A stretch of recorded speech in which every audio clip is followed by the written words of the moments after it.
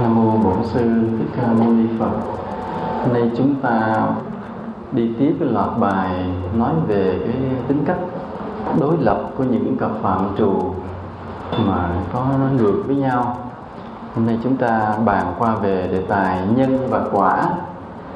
Nhân và quả, nếu mà nói theo nghiệp báo thì chúng ta cũng đã nói nhiều lần trong những cuốn sách hoặc là những bài giảng. Nhưng hôm nay về cái triển khai cái tính đặc thù riêng của những cặp phạm trù đối lập thì chúng ta nói về nhân và quả hơi khác một chút.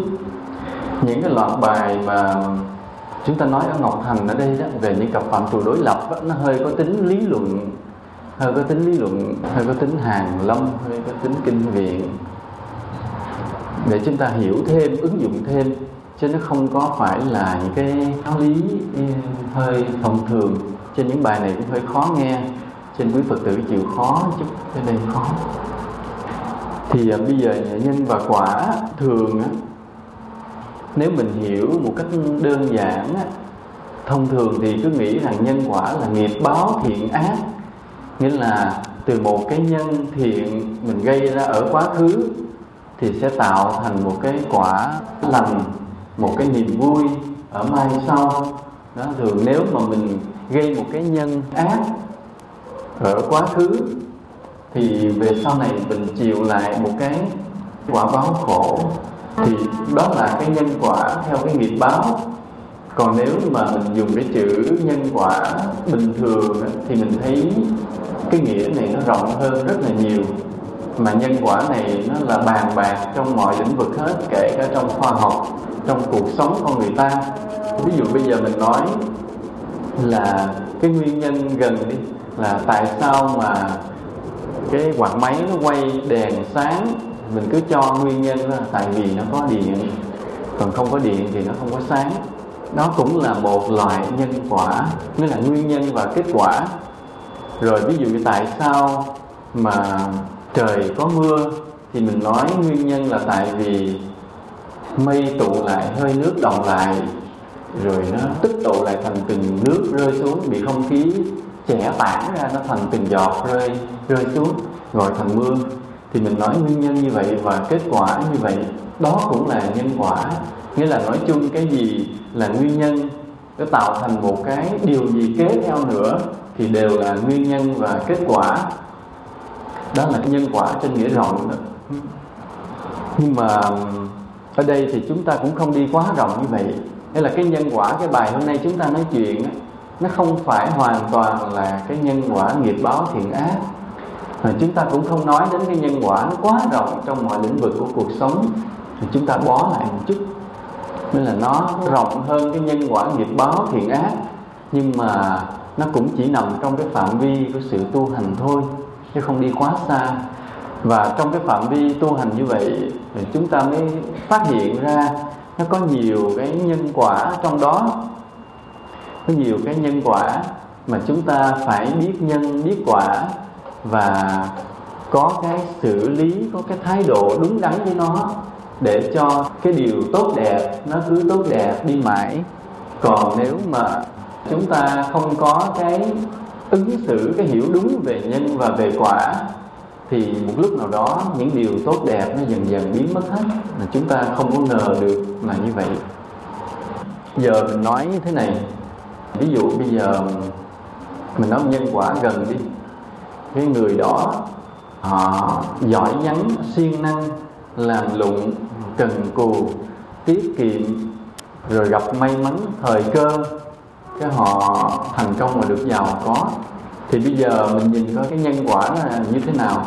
Rồi cái người đó, cái người mà siêng năng giàu, siêng năng cần cù như vậy đó, một hôm được người ta giúp đỡ làm ăn, là được cái mối lớn gì đó, cái họ trúng mối, cái thành công lên giàu luôn. Thì lúc đó có thể họ hiểu lầm cái nhân quả.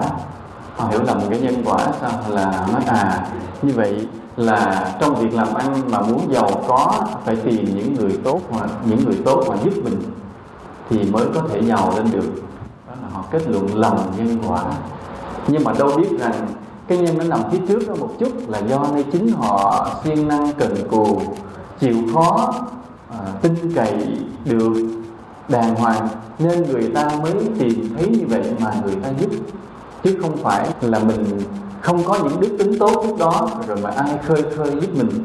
Nếu chúng ta không có hiểu rõ cái nhân quả này, rồi từ đây cái không thèm chịu khó nữa, không thèm đàng hoàng nữa, mà cứ đi tìm cái người nào mà nhắm con người đó có thể giúp mình thì để lo lấy lòng thôi, thì như vậy là hiểu sai nhân quả, không có tiếp tục tích lũy cái nhân lành, thì cái quả nó từ từ nó biến mất. Như là những người mà giúp mình sẽ từ từ không giúp nữa, rồi cái thành công của mình sẽ từ từ không còn thành công nữa. Đó là vậy, cái hiểu nhân hiểu quả mà sai là như vậy. Nên hôm nay chúng ta nói như vậy đó.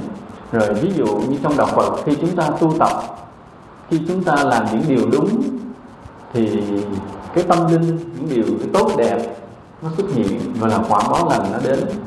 Thì đối với cái quả báo lành khi nó đến, chúng ta không có như là không có rời bỏ cái nhân, vẫn phải tiếp tục tích lũy cái nhân để cho cái quả báo nó tích lũy dần đến vô tận. Mình tu cái gì khác thì mình không biết, nhưng mà nếu mình tu theo Phật pháp thì phải nhắm về cái tuyệt đối. Đó, đây là cái khó, cái yêu cầu rất là cao của một người đệ tử Phật. Với các tôn giáo khác thì mình không có dám bàn, vì cái sự yêu cầu, cái đòi hỏi của họ không có cao lắm, không nhiều lắm. Ví dụ với các tôn giáo khác, người ta chỉ làm một số bổn phận nào đó tạm đủ để cái được gọi là lên thiên đàng, thì họ có thể sống yên vui theo cái niềm tin của cái tôn giáo của họ. Còn trong đạo Phật thì cái chỗ dừng cuối cùng là cái chỗ tuyệt đối vô tận, nên đây là cái rất là khó, yêu cầu rất là cao. Nên người mà tu theo Phật pháp á, thì cái khó là chỗ này, cái chỗ là mình sống trong cái thế giới tương đối hữu hạn này mà vẫn làm sao phát được cái tâm vô tận. Phát tâm thôi chứ chưa làm nổi đâu, nhưng mà cái tâm của mình đó là phải hướng đến cái tuyệt đối, cái hoàn hảo, cái trọn vẹn. Đây là cái khó. Cái khó là chỗ này. Thực ra đó, phải nói nó là một cái căn cơ của nhiều đời. Cái người mà đến với Phật pháp mà nghe đến cái giải thoát vượt ngoài ba cõi, sáu đường mà có cái thích, phải biết người này có cái căn cơ vững vàng gì ở đời trước. Chứ còn thường ví dụ mình đi chùa, mình nghe nói mình tu hành lại Phật, niệm Phật, bố thí, đời sau mình sinh ra là người giàu có sung sướng. Thường nhiều thì như vậy. Nghĩa là chúng ta chấp nhận một cái quả báo tương đối nào đó, dễ chịu nào đó là được rồi. Đó là cái căn cơ thường, căn cơ thấp. Mặc dù làm được điều đó cũng khó lắm rồi đó, cũng khó. Nhưng mà ở đây nếu mình đến với đạo Phật thì mình phải mở cái tâm mình vượt hẳn những điều đó hơn rất là nhiều. Phải đi tìm cho tới cái vô tận, cái tuyệt đối luôn. Đó, người đệ tử Đức Phật phải là như vậy. Nên ở đây, trong bao nhiêu người ngồi ở đây thì có thể có người đã có cái suy nghĩ được như thế, như là đã hướng cái tâm về đến cái tuyệt đối vô tận. Có người đã có cái tâm như vậy, nhưng cũng có người chưa được như vậy. Thì hôm nay chúng ta nói chuyện với nhau về bài này, thì tôi mong rằng quý Phật tử mở cái tâm mình đến vô tận hết. Vì mình là người đệ tử Phật, không bao giờ mình chấp nhận cái giữa đường.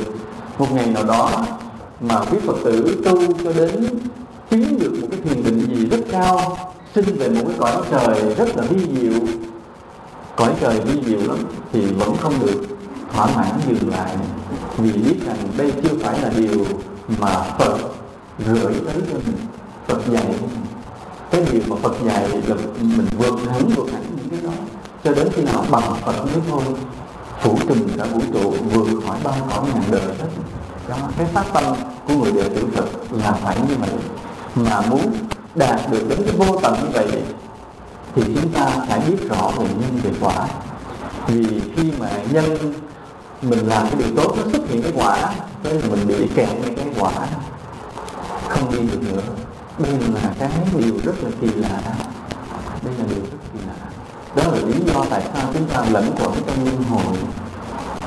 Nói ví dụ, cái ví dụ nhỏ, như nào giờ mình đi chùa, mình nghiêm túc trì giới, làm phước, tọa thiền, san sẻ giáo lý với người khác, giúp người khác cũng vào đạo được. Nên là bao nhiêu những công đức mình làm chừng 3 năm như vậy, bắt đầu mình được cái tiếng khen. Dĩ nhiên nó có nhiều cái quả báo bên cạnh đó, chứ không phải là chỉ tiếng khen. Nhưng mình lấy một cái quả ha nhẹ thôi, từ một cái việc làm đó nó sẽ xuất hiện chừng 30-40 cái quả báo. Nhưng mình lấy một quả ra để mình xét là được cái tiếng khen thôi, là cái quả rất nhỏ. Như là bao năm mình tu tập theo Phật pháp, theo quý thầy quý cô một cách nghiêm túc, thì 3 năm sau có mình được người ta khen ngợi. Hãy mình nhắc tới mình thì những người trong xóm trong làng họ cũng quý mến, rồi huynh đệ trong chùa họ cũng khen, rồi gia đình họ hàng của mình cũng tin tưởng mình. Thì như vậy là qua 3 năm bắt đầu mình có uy tín. Thì ở đây khi mà uy tín nó tràn lan rồi, mình thích rồi, không khéo cái mình lại bám vào uy tín đó mà quên đi cái nhân. Thì lúc đó là mình chỉ sống vì uy tín đó, thích cái uy tín đó và đi tìm uy tín đó. Ai khen thì mình thích, mà ai chê mình giận. Thì lúc đó mình quên mất cái nhân, mình chỉ giữ bám cái quả, chấp cái quả, đi tìm cái quả, mà không còn giữ được cái nhân. Nghĩa là không còn lo nghiêm túc tu hành làm phước như trước nữa, mà chỉ sống trên cái lời khen, lay động theo cái lời khen mà tiếng chê thôi. Thì lúc đó khi được cái quả rồi quên mất cái nhân, mà chỉ chấp cái quả, rồi khổ vì cái quả, dao động vì cái quả. Đó là cái nhân và quả. Tức là cái thái độ của mình đối với nhân và quả như vậy. Bây giờ là mình nói một cái ví dụ như là mình thảo sát một số khía cạnh. Mình nói về cái bố thí. Nếu mà một người đã tin được nhân quả nghiệp báo, rồi phát tâm bố thí một chút. Ví dụ như đời này những người đó thường hay san sẻ giúp đỡ cho người khác. Mình chưa dám nói là người này bố thí hoàn toàn ba la mật, không có dám nói là bố thí ba la mật hoàn toàn, mà mình chỉ nói là thích bố thí. Ví dụ vì làm được 10 đồng thì bỏ bớt 3-4 đồng ra bố thí. Chứ còn bố thí ba la mật thì có khi bố thí hết 11 đồng luôn, là 10 đồng dám bố thí 11 đồng. Bố thí ba la mật thì liều mạng đó, nên mình không dám. Từ ai tu cho dữ rồi thì mới dám bố thí ba la mật. Chứ còn như mình thì nửa ba la mật thôi, nửa ba la mật.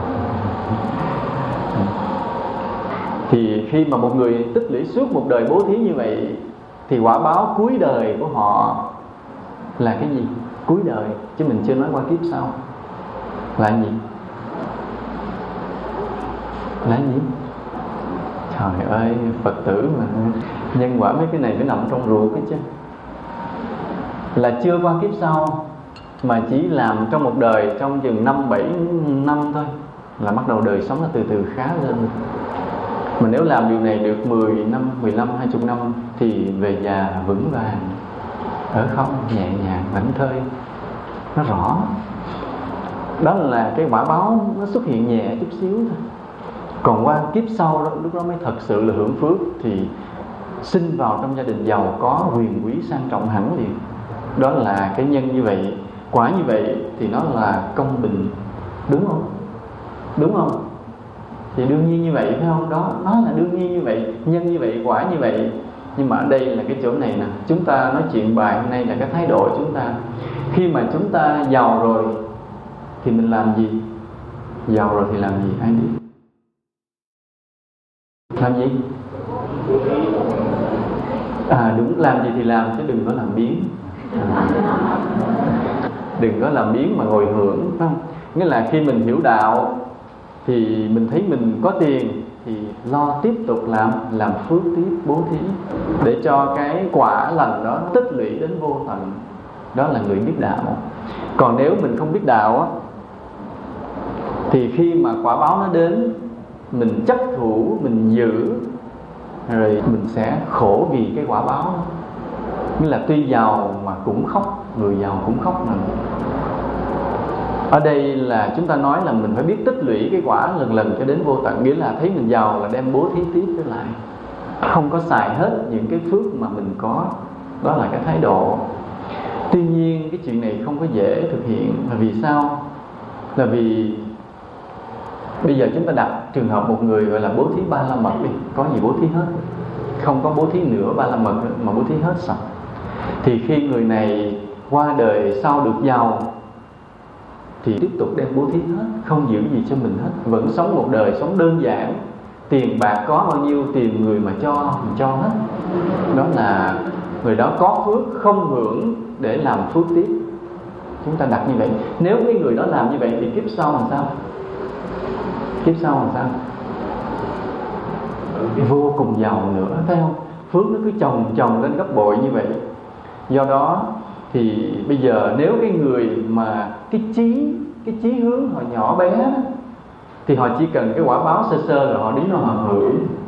Đó là người căn cơ thấp, tâm nguyện tầm thường, ít ỏi, thì thôi nó ráng làm phước đời qua đời sau hưởng. Thì người này cái tâm nguyện tầm thường ngắn ngủi lắm, không thể đi con đường Phật Pháp được. Còn cái người nào mà khi làm phước bố thí bao nhiêu năm vẫn tâm nguyện, nếu đời sau mà cho con được giàu sang thì con nguyện sẽ tiếp tục làm phước nữa, chứ không có hưởng.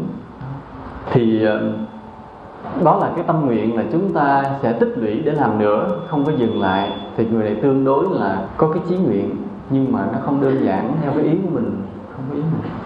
Ví dụ bây giờ có một người đi biết tu, kiếp này vừa bố thí vừa ngồi thiền, rồi có thể người này là người xuất gia hoặc là người tại gia, thì làm phước hết mình, nguyện là con không giữ cái gì hết, chỉ sống đơn giản thôi, cho con được 3 bộ đồ, đừng có rách rưới quá coi nó kỳ. Hễ có dư là đem cho, có dư đem cho liền, có tiền đem cho liền. Có một người như vậy. Ở đây có ai dám làm vậy chưa? Có không? Nói chứ cũng phải giữ được 10 bộ ha, không dám 3 bộ hay ít quá, không có kịp mua đen với thiên hạ. Nhưng mà ví dụ đi, có như mình cứ tiếp tục cho như vậy, mà nguyện đời sau là mình làm phước tiếp, mà đời sau có làm được như vậy không? Không làm được. Là vì thế này là dù mình không muốn hưởng, nhưng mà cái quả báo nó đến buộc mình phải hưởng. Là buộc mình phải hưởng thế nào? Mình lỡ mình sinh vào gia đình giàu, lúc mà nhỏ đâu có cưỡng, đâu có nói gì được, thì cứ thôi người bưng kẻ hầu người hạ, cho uống hay là sữa đi Mix and Sure, sữa cô gái Hà Lan hay gì đó, tắm xà bông cao cấp, hay là đủ thứ gì đó, quần áo tả lót gì cũng hàng sang cao cấp, đủ thứ gì hết. Là lúc đó mình bị động rồi, buộc phải hưởng. Mà mặc dầu tâm nguyện đời trước là không muốn hưởng, nhưng một phần quả báo nó vẫn buộc phải rớt vào, chứ không có tránh được. Đó là như vậy. Rồi khi lớn lên một chút xíu, mình có ý thức rồi chợt cái hiểu đạo trở lại, là do đời trước mình tu quá đi, cho nên đời này lên 5-6 tuổi là bắt đầu gặp Phật Pháp, tự nhiên có ý thức và không muốn hưởng nữa. Nhưng không thể hoàn toàn thoát ra, vẫn phải ở trong cái ngôi nhà lầu, vẫn phải đi trên chiếc xe hơi, vẫn phải mặc quần áo đẹp, đi học có người đưa kẻ đón, chứ không thể thoát ra được. Rồi bắt đầu lớn lên dần dần đó, cái tâm đạo lớn mạnh, lúc đó mình làm chủ, thực sự lúc đó mới bắt đầu khước từ được cái giàu sang đó để mà làm phước tiếp. Đó. Nên chúng ta thấy trên cái nhân cái quả, dù chúng ta muốn tích lũy cái quả nó đến vô tận, nhưng chúng ta cũng bị hưởng một phần, chứ không thể nào mà hoàn toàn khước từ cái quả báo khi nó đến, là như vậy. Hoặc như mình nói là một người bố thí thuốc đi, chuyên chữa bệnh, bố thí thuốc cho người nghèo, thì đời sau được cái gì? Khỏe mạnh là một cái quả báo nhỏ thôi, chứ nó còn mấy chục cái quả báo đi theo đó nữa, chứ không phải là chúng ta nhớ một cái nhân nó ra mấy chục cái quả, mấy chục loại quả, chứ không phải là một cái. Nhưng mà tạm thời cứ nói thôi bố thí thuốc thì mình được cái quả khỏe mạnh. Thì khi qua đời sau khỏe mạnh lên, lúc đó mình có trốn đường nào được, nói không cho tôi mạnh thôi, đừng cho mạnh. Được không? Không được. Cái nhân như vậy, quả như vậy. Nhưng chỉ có cái thế này, khi mình mạnh thì mình làm gì? Mình làm cái gì giúp đỡ người khác tí. Đó. Thì lúc đó nó như vậy. Chứ còn mình phải mạnh khỏe, phải trở thành lực sĩ, phải siêu việt về cái sức mạnh vân vân, nó là tự nhiên như vậy. Quý Phật tử có nghe về chuyện thời xưa có những người mà họ tập võ, tập nội công, họ nhảy lên nóc nhà, họ đánh chưởng rồi cái nọ, có nghe chưa?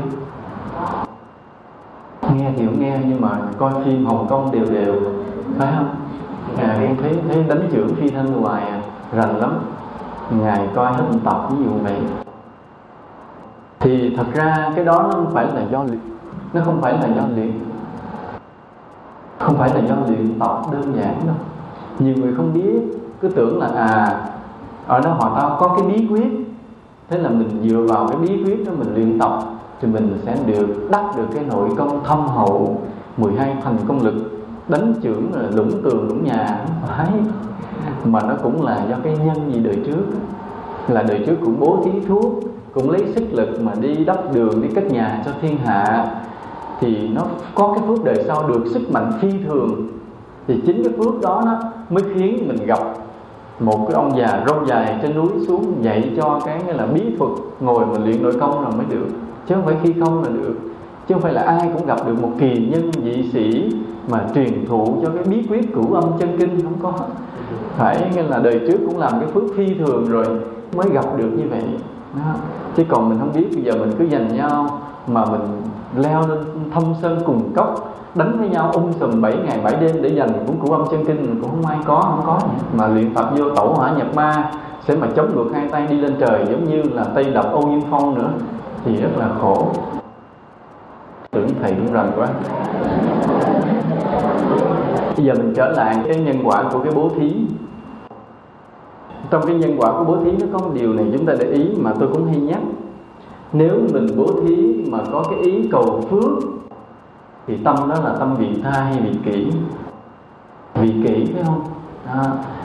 Mỗi lần mình bố thí một tạ gạo, cái mình nói đời sau chắc mình được 1 tấn này. Cái mình bố thí cho ai được 100.000, mình nói 3 năm sau thì trúng tờ được 1 triệu. Nghĩa là mỗi lần bố thí một cái thì mình khởi cái tâm cầu quả báo một chút. Nghĩa là hoàn toàn không có thương gì cái người mà mình giúp hết á. Thấy ai nghèo mừng lắm lại bố thí liền. Tại vì người giàu mình bố thí người ta đâu thèm nhận, chỉ có người nghèo ta mới nhận, nhờ vậy mình mới có phước. Cho nên thấy mình bố thí mà mừng nữa. Còn cái người mà thương người bố thí nó khác, thương người thấy người ta khổ mình xót xa mà bố thí.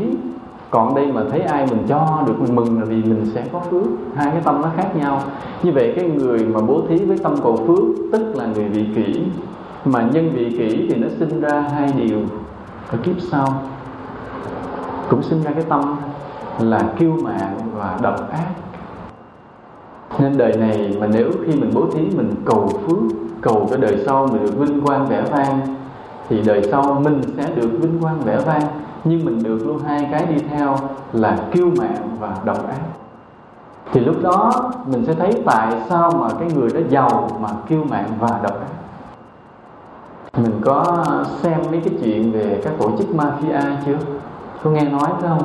Những tội phạm có tổ chức, họ rất giàu, rất có thế lực, vô cùng khôn ngoan, đầy thủ đoạn, cũng là tay chân bộ hạ thế lực đầy hết, chi phối luôn cả những nhà chính trị luôn. Muốn làm gì cũng được, rất giàu, rất có phước, mà toàn làm chuyện độc ác không, giết người thẳng tay không, lạnh lùng, là tàn nhẫn. Đó là cái người mà đời trước có làm phước nhưng có cầu phước.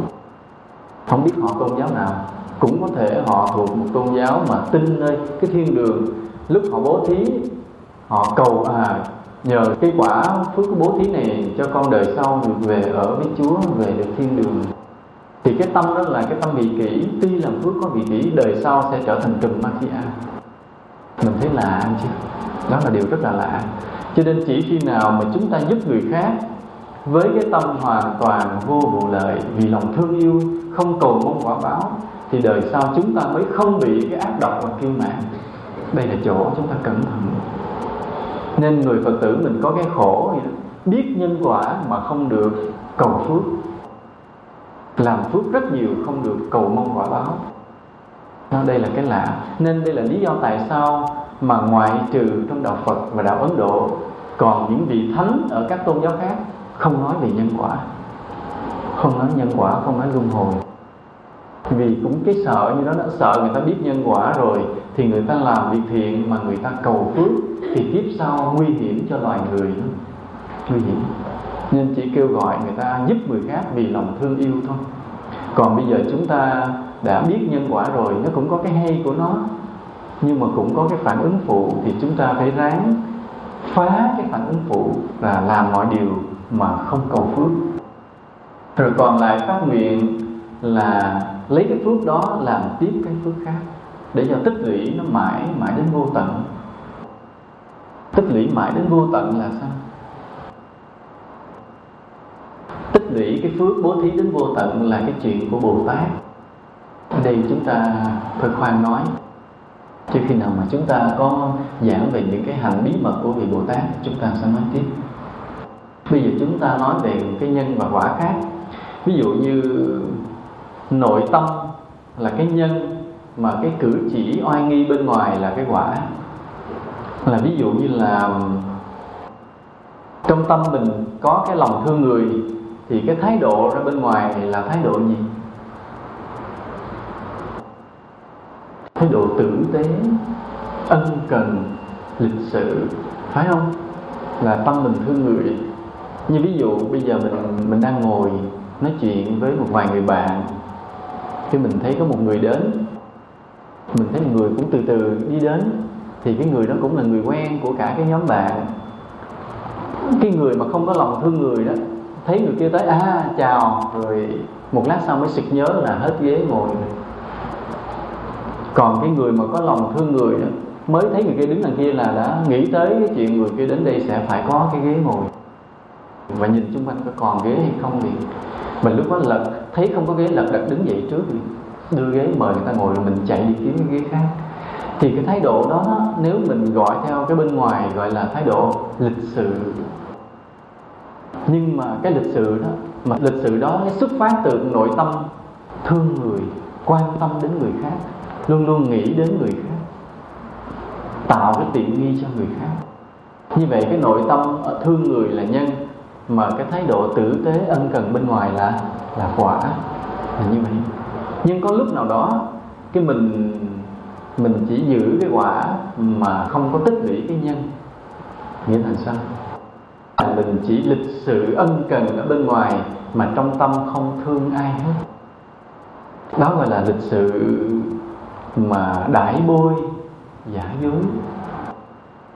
Thì như vậy nó không có tốt. Như vậy không tốt, đây là hoàn toàn là giả dối. Mà người Phật tử mình thì không như vậy. Người Phật tử mình là nhân và quả nó phải viên mãn. Là bên trong mình thương người, thương đến lúc nào đó tự nhiên mình quan tâm ân cần với con người trong từng cái điều nhỏ nhặt.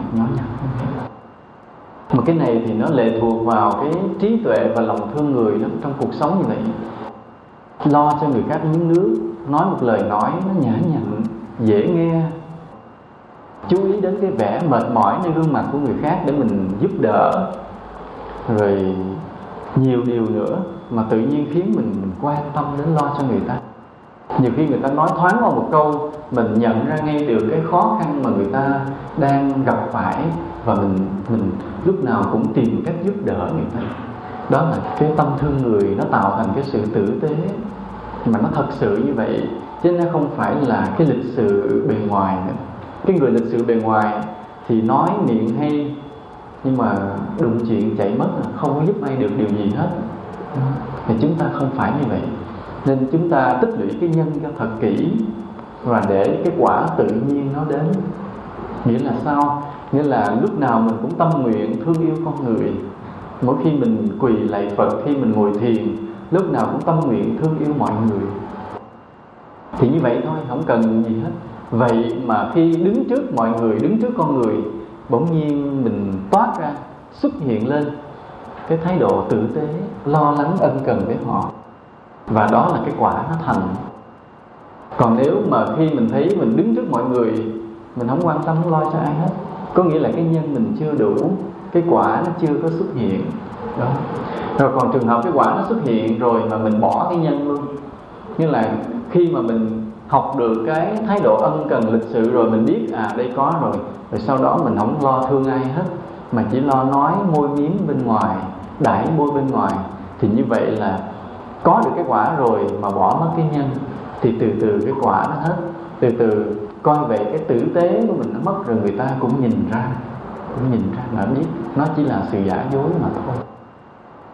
Rồi ví dụ như là cái tâm mà ở trong chân chính thì nó xuất hiện ra bên ngoài cái cử chỉ gì? Nghiêm trang. Là do người đó họ cái tâm bên trong họ không có nghĩ bậy thì nó nhiều lung tung lắm. nhưng mà ở bên trong cái tâm họ tốt, chân chính, không nghĩ điều xấu, thì tự nhiên bên ngoài cử chỉ của họ rất là nghiêm trang. Còn cái người mà ví dụ bên ngoài mình thấy cử chỉ chưa nghiêm trang thì biết rằng bên trong họ còn có những ý nghĩ chưa tốt. Nói như vậy có một hơi đụng chạm, tại nhiều người cũng thích giỡn á.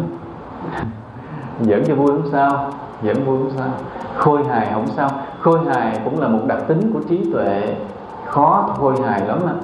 Để sau này mà chừng nào mà tôi giảng về đề tài phương pháp diễn giảng như chư Tăng Ni thì tôi sẽ nói về cái khôi hài. Còn bây giờ thì chưa phải lúc. Tuy nhiên là chúng ta nhìn con người mà chúng ta thấy nghiêm trang thì mình biết ngay trong tâm người này họ chân chính, đàng hoàng, suy nghĩ đúng. Nhưng mà trường hợp đừng nói chuyện. Nhưng mà trong trường hợp ví dụ cái người mà giả vờ làm ra vẻ chân chính, nghiêm trang, tề chỉnh, mà bên trong thì hay nghĩ xấu, nghĩ bậy, không tốt. Có không? Nó cũng có. Thì rồi nó cũng lộ ra. Vì cái tâm là nhân mà cử chỉ là quả. Nếu mà mình cố gắng giữ một thời gian rồi chứ nó không có bền. Vì như bản thân tôi cũng vậy, tôi thấy vậy. Hồi lúc bắt đầu mình còn cư sĩ, rồi khi mình xuất gia thì mình tự mình quan sát nội tâm và cử chỉ mình dữ. Thì khi vào đạo, cái người xuất gia phải học cái oai nghi, tề chỉnh, đi đứng rồi phải theo khuôn phép, chứ không phải là muốn đi, muốn chạy, muốn nhảy nào như thế nào thì được, như thế nó không có được. Đó là cái luật của người xuất gia. Đơn giản thôi. Mình là người cư sĩ, mình đứng bên đây nghe bên kia ai kêu mình đâm đầu mình chạy cái èo qua bển liền. Nhưng người xuất gia không có được. Nghe ai kêu cũng từ từ nhìn đàng hoàng rồi đi tới. Chỉ có trừ trường hợp bất đắc dĩ gì, nguy hiểm cấp bách lắm mới được quyền chạy, chứ bình thường không có được chạy. Rồi khi đi cũng không được mà đánh cái tay còn xa cho nhiều như mình cho thoải mái không có. Nếu là đánh nhưng mà đánh một cách rất là khe khẽ. Giữ kèm cứng ngắc thì nó giống robot thôi, cũng không được. Nhưng mà cũng không được đánh nhiều. Nó từng chút phải giữ như vậy. Người xuất gia đó. Nhưng mà trong thời gian đó tôi quan sát thì tôi thấy có những lúc tôi sơ suất về oai nghi. Khi mình làm tại sao có những lúc có cái chuyện gì đó khi mình bước lên cái thềm đó, tại sao mình bước nhanh quá, mới biết rằng mình vừa sơ suất về oai nghi cử chỉ. Hoặc là có những lúc nào đó mình bật lên tiếng cười nó không phải lúc, thì mình biết đây là mình đang sơ suất về oai nghi. Vân vân, nó nhiều trường hợp lắm. Rồi khi mà tôi quan sát cái oai nghi của mình bị sơ suất như vậy thì tôi mới quan sát sâu vào trong cái nguyên nhân nội tâm. Tôi thấy đúng là trong tâm mình nó chưa có thuần thục, cái việc tu hành nó chưa có nghiêm chỉnh. Thì tôi nhìn ra đó. Cho nên khi mà chúng ta thấy một người xuất gia tu hành không biết bao lâu mà mình thấy đi đứng tề chỉnh, nói năng đâu đó chuẩn mực thì biết tâm người này rất là tốt. Còn cái người ví dụ như giả vờ trong cái buổi lễ nào đó làm ra vẻ nghiêm trang tề chỉnh, nhưng mà qua khỏi buổi lễ đó vào phía bên trong rồi lại có những cái lời nói hay cái nụ cười sơ suất thì biết tâm người này vẫn còn sơ suất, chưa có thật sự chỉnh. Đó. Ở đây thì chúng ta không phải giữ cái oai nghi bên ngoài nó sẽ thành giả dối, mà khi thấy cái oai nghi bên ngoài bị sơ suất là phải tìm bên trong liền, tìm ở bên trong cái tâm của mình mà ráng tu sửa lại. Mà dĩ nhiên cái tu sửa nó lâu lắm mới hết. Như tôi để ý như vậy, bản thân tôi như vậy. Vì tôi thấy bước lên thềm nhà mình, tự nhiên mình bước nhanh vội lên một cái, mà sửa điều đó phải 2-3 năm. Mình biết cái sơ hở gì trong tâm và sửa cho được nó phải 2-3 năm. Rồi 2-3 năm mà sửa được cái, coi chừng những cái khác còn phải sửa nữa. Nên người tu phải cứ cả một đời. Cái oai nghi nó là cái đồng hồ báo, là cái monitor, là coi trong tâm mình còn cái gì sơ suất như vậy. Rồi ví dụ mình nói một cái tâm khác là cái tâm trầm lắng. Ví dụ cái người bên trong tâm họ trầm lắng thì cử chỉ bên ngoài thì sao? Cử chỉ bên ngoài thế nào? Cử chỉ bên ngoài là thông dong, ung dung, đỉnh đạt, là mình biết nội tâm họ trầm lắng. Còn nếu mà mình nhìn cái cử chỉ bên ngoài mà mình thấy vẫn còn cái gì nó vội vã thì phải biết nội tâm người này chưa trầm lắng. Nên dễ biết.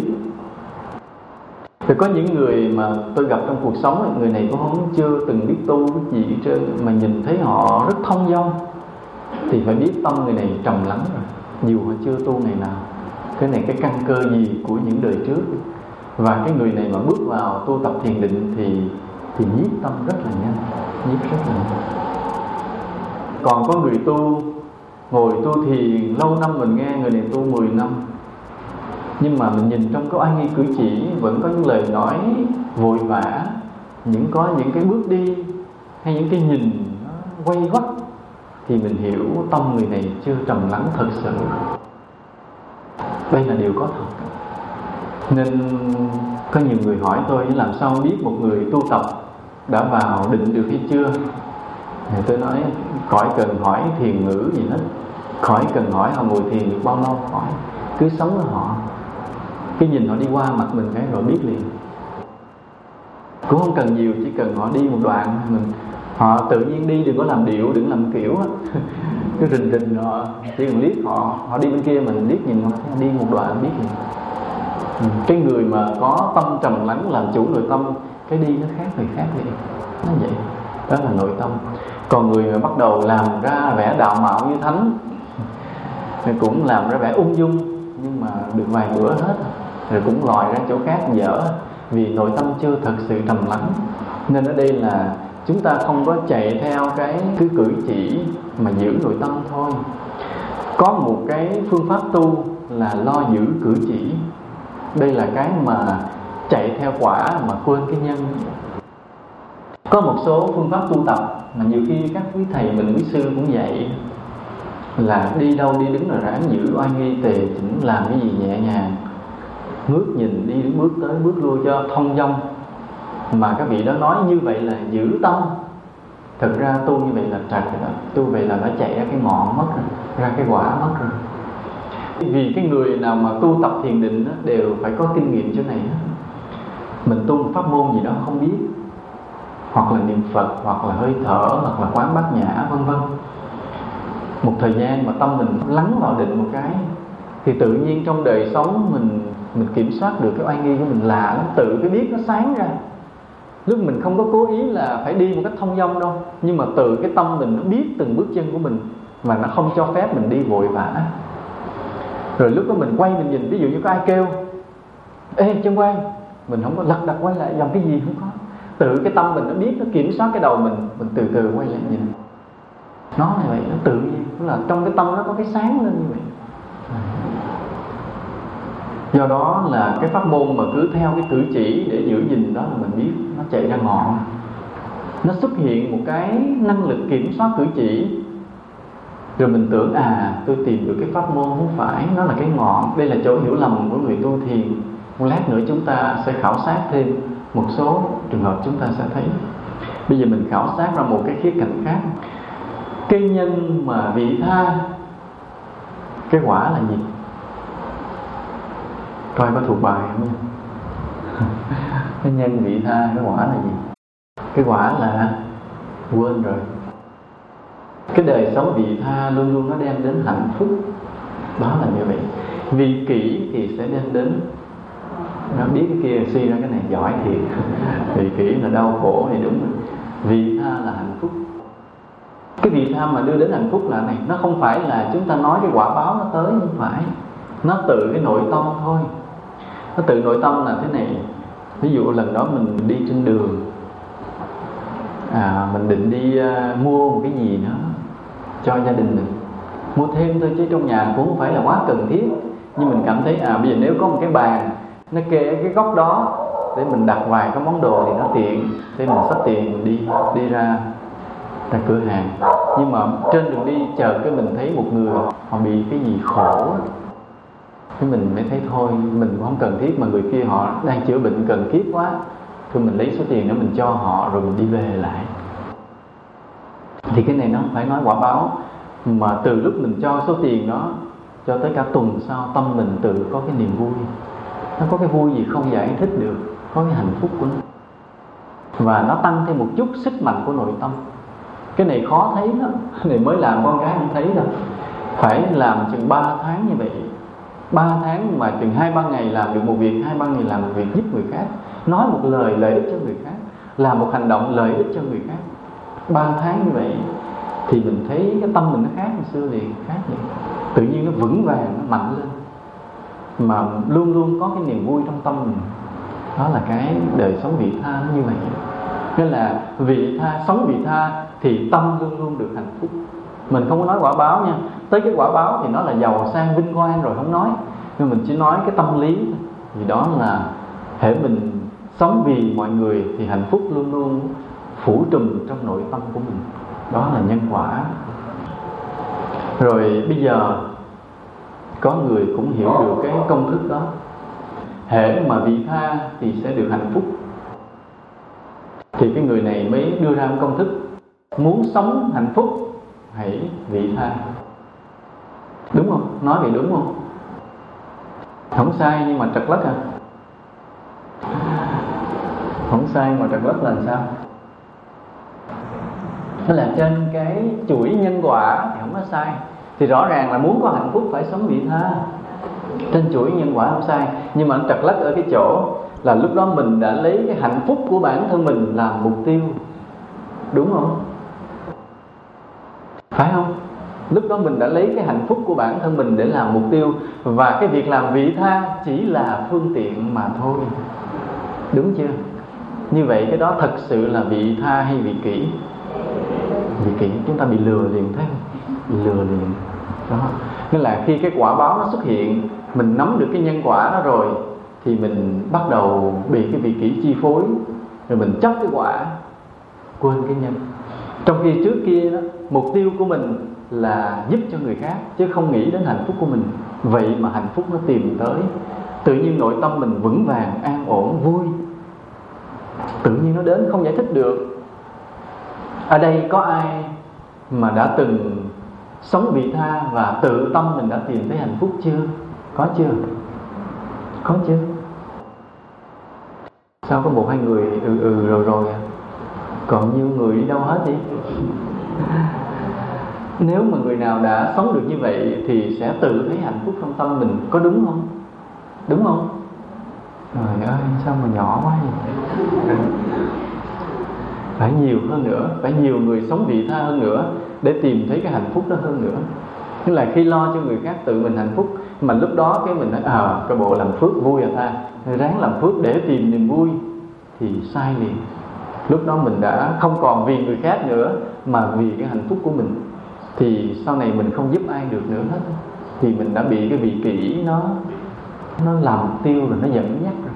Đó, đây là chỗ mình cẩn thận nữa. Nên do đó mà nếu khi một thời gian mình làm phước rồi mình thấy đời mình nó vui thì cũng phải quên cái vui đó đi. Quên cái vui đó đi, mà lo nghĩ đến nỗi khổ của người khác tiếp tục. Đó là cái nhân quả như vậy. Mà đây là điều mà chúng ta phải đối phó đó. Cái chỗ này quý Phật tử để ý nha, hơi quan trọng đó. Đây là điều mà quý Phật tử phải bị hạnh phúc đó. Cái là hạnh phúc nó sẽ đeo bám mình phải bị hạnh phúc nó đeo bám. Thì lúc đó phải biết mà đối phó với nó. Đối phó bằng cách nào? Quên nó đi, mà tiếp tục nghĩ tới nỗi khổ của người khác. Chứ còn lúc đó khi mà mình làm phước được nhiều, giúp được nhiều người, cái cảm giác hạnh phúc nó xuất hiện trong tâm mình, cái mình cứ thường nghĩ tới nó, hướng về nó, hưởng thụ cảm giác đó, thì cái ích kỷ nó xuất hiện liền. Đây là chỗ mà chúng ta cẩn thận. Cũng giống như một người giàu vậy. Khi bố thí là giúp người khác, rồi khi giàu cái chấp cái giàu của mình, tự hào vì cái giàu của mình, rồi bắt đầu làm bậy, sẽ quên làm phước, trở nên kiêu mạn, ích kỷ, độc ác, rồi làm bậy mà mất cái phước. Đó là gì? Thì cái cảm giác hạnh phúc của một đời sống vị tha nó cũng vậy đó. Từ đây khi quý Phật tử đã phát tâm làm phước rồi thì chuyện này sẽ phải đối phó hết kiếp này tới kiếp kia. Mà đây là bản lĩnh, là trí tuệ của mình. Một lúc nào đó mình yếu một chút mình sẽ ngã quỵ. Mình sẽ ngã quỵ. Ngã quỵ là sao? Ngã quỵ là mình cảm thấy tự hào, hãnh diện vì cái hạnh phúc mình có được. Và lúc đó mình đã mất cái vị tha. Đây là chỗ để ý. Bây giờ mình khảo sát qua cái nhân quả khác. là cái lao động chân tay và lao động trí óc, trí thức. Thường á, thì lao động trí thức á, được xem là cao hơn cái lao động chân tay, lao động thủ công, đúng không? Đúng không? Ví dụ một cái người mà buôn gánh bán bưng, hay là cầm cuốc đứng cuốc ngoài đồng, hay cả một người thợ xây đi, mình nghĩ cho là lao động thủ công. Mình nghĩ không có vinh quang bằng cái người bác sĩ, kỹ sư. Mình nghĩ là người này có học vấn, có thông minh, có trí tuệ mới có cái lao động này. Còn cái lao động kia đơn giản, chỉ cần một chút khéo léo là đã được rồi. Nhưng mà cái nhân quả thì nó không phải vậy. Nhân quả là chính cái lao động chân tay là nhân, mà lao động trí óc là quả. Cái nhân quả là vậy đó. Vì cái người nào mà trước đây là đem cái sức lực, đem tay chân của mình mà làm việc giúp cho người khác, làm phước bằng cái lao động thủ công, thì qua những kiếp sau tự họ, đầu óc họ trở nên minh mẫn và họ lao động trí óc được. Đó là cái nhân quả. Chứ còn cái người nào mà nói rằng lao động chân tay là mình coi khinh, mình chỉ chọn lao động trí óc, rồi mình không thèm ngó tới lao động chân tay, không làm cái việc gì để giúp ai bằng chân tay, coi thường những người lao động chân tay, thì cái lao động trí thức của mình cũng mất luôn, không có này được nữa, không tìm lại được nữa. Nó là cái nhân quả. Nên cái người mà ví dụ đời này là bác sĩ, là kỹ sư, nếu mình nhìn được cái kiếp trước của họ, mình thấy nhiều khi đời trước họ là một người nông dân nghèo, cũng đi cày đi cuốc. Nhưng mà khi họ đi cày đi cuốc vậy họ có làm phước. Họ hay nhiều khi cuốc đất giùm cho cái thửa ruộng của người bên kia bị bệnh. Thế ông nó bị bệnh, cái ông này thôi để tôi cuốc ruộng giùm cho. Rồi cái người kia cất nhà, nó leo lên nó cũng cột cây, cột gác đòn tay rồi giùm cho người ta. Nó chính cái lao động chân tay đời trước mà đời này biến thành lao động trí óc, chứ không phải là cái đơn giản. Nhưng mà khi mình được cái lao động trí óc rồi thì quả báo nó tới hàng loạt luôn, là mình được trả lương cao hơn hẳn những người lao động chân tay, phải không?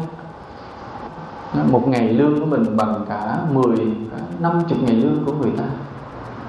Nó như vậy đó, là do đời trước cũng đã lao động rất vất vả giúp cho người khác rồi, bằng cái lao động chân tay. Rồi cái sự phân biệt nó dễ sợ lắm. Như chúng ta có nghe cái chuyện mà thù lao cho những ca sĩ nổi tiếng không? Có nghe không? Một show hát của họ vậy mà có khi cả mấy triệu, 10 mấy triệu. Như có một ca sĩ mà đi hát không mà bỏ trong nhà băng 4 tỷ đồng. Mà trong khi cái phần lời còn lại có mấy triệu thì phải chia cho mấy chục người trong đoàn. Mà riêng cái ca sĩ ngôi sao đó là đã hưởng 10 mấy triệu. Chúng ta có thấy đó là bất công. Bất công đó là do đâu? Là do cái phước. Trước hết là cái người kia họ được cái phước đời trước, nên đời này họ có giọng hát hay. Nói chứ cũng không hay lắm đâu, nhưng mà khiến quần chúng tự nhiên điên cuồng mến mộ họ. Mấy cái lớp trẻ chút vậy, khoái có thần tượng để mình la hét mà tôn thờ.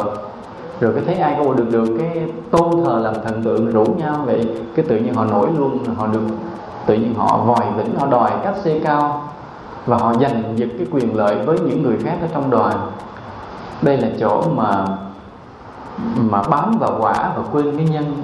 Ví dụ cái người ca sĩ hát hay, được làm ngôi sao, được thù lao cao, thì phải hiểu đời trước này cũng là lao động chân tay gì giúp người khác, nên đời này mình được phước. Nhưng mà rồi khi được phước thì không hiểu ra điều đó, lại giành giật quyền lợi. Thì khi mình đòi cái thù lao cao quá thì buộc cái ông bầu ông phải trả tất cả người khác thấp xuống, đúng không? Là cái người mà đi theo vác cái máy, người đi theo dọn nhà, người đi theo làm những việc lặt vặt là bị trả lương thấp hết, để dồn cái tiền đó trả tiền cái ngôi sao đó. Nghĩa là khi mình đòi cái thù lao cao, nghĩa là mình giành giật của người khác. Đó là cái lực. Thì hưởng như vậy thời gian hết phước, hưởng như vậy là hết phước. Nên ở đây mà nếu chúng ta có được cái lao động trí óc, mình cũng phải biết yêu quý cái lao động chân tay và những người lao động chân tay. Và sau này lỡ mình có nổi tiếng thành ngôi sao thì cũng đừng có đòi cát xê cao quá. Ở đây có ai đi hát không? Hay là có ai đang tập hát karaoke từ từ chưa? Bây giờ chúng ta khảo sát qua về một cái nhân quả khác một chút. Những cái nhân quả chút đây đến về sau chúng tôi sẽ giải ra những bài khác triển khai rộng hẳn ra. Nhưng ở đây thì mình điểm vào từng cái để chúng ta thấy một loạt nhân quả, rồi mình rút ra cái quy luật của nó. Chúng ta sẽ nói về cái cảm xúc và sáng tạo. Cái sáng tạo thì nó có nhiều loại, hoặc là người đó soạn bài nhạc, viết bài văn, làm một bài thơ, đó là nhạc văn thơ, hay vẽ một bức tranh, thì nó là cái sáng tạo. Đó, cái văn thơ nhạc tranh thì không có ăn cắp của ai được hết, buộc phải tự sáng tác mới, phải sáng tác mới. Nhưng mà cái sáng tạo đó ở đâu nó lòi ra? Ở đây có ai hay làm thơ đâu giơ tay lên? Tại sao lúc nào lại làm được bài thơ? Phải do là có cảm xúc, phải không? Là cảm xúc trước một điều gì đó thì mình mới tự nhiên nó thúc đẩy cái sự sáng tạo, và mình tuôn ra những cái câu thơ. Ví dụ trời hỡi làm sao cho khỏi đói hay gì đó, ví dụ đó cảm xúc. Có ai làm thơ kêu trời chứ? Thì ở đây vậy. Mà tại sao có cảm xúc? Vì chúng ta suy luận từ từ lui lại, ta thấy muốn có sáng tạo thì phải có cảm xúc. Mà muốn có cảm xúc thì phải có cái gì trước đó. Bây giờ chúng ta ví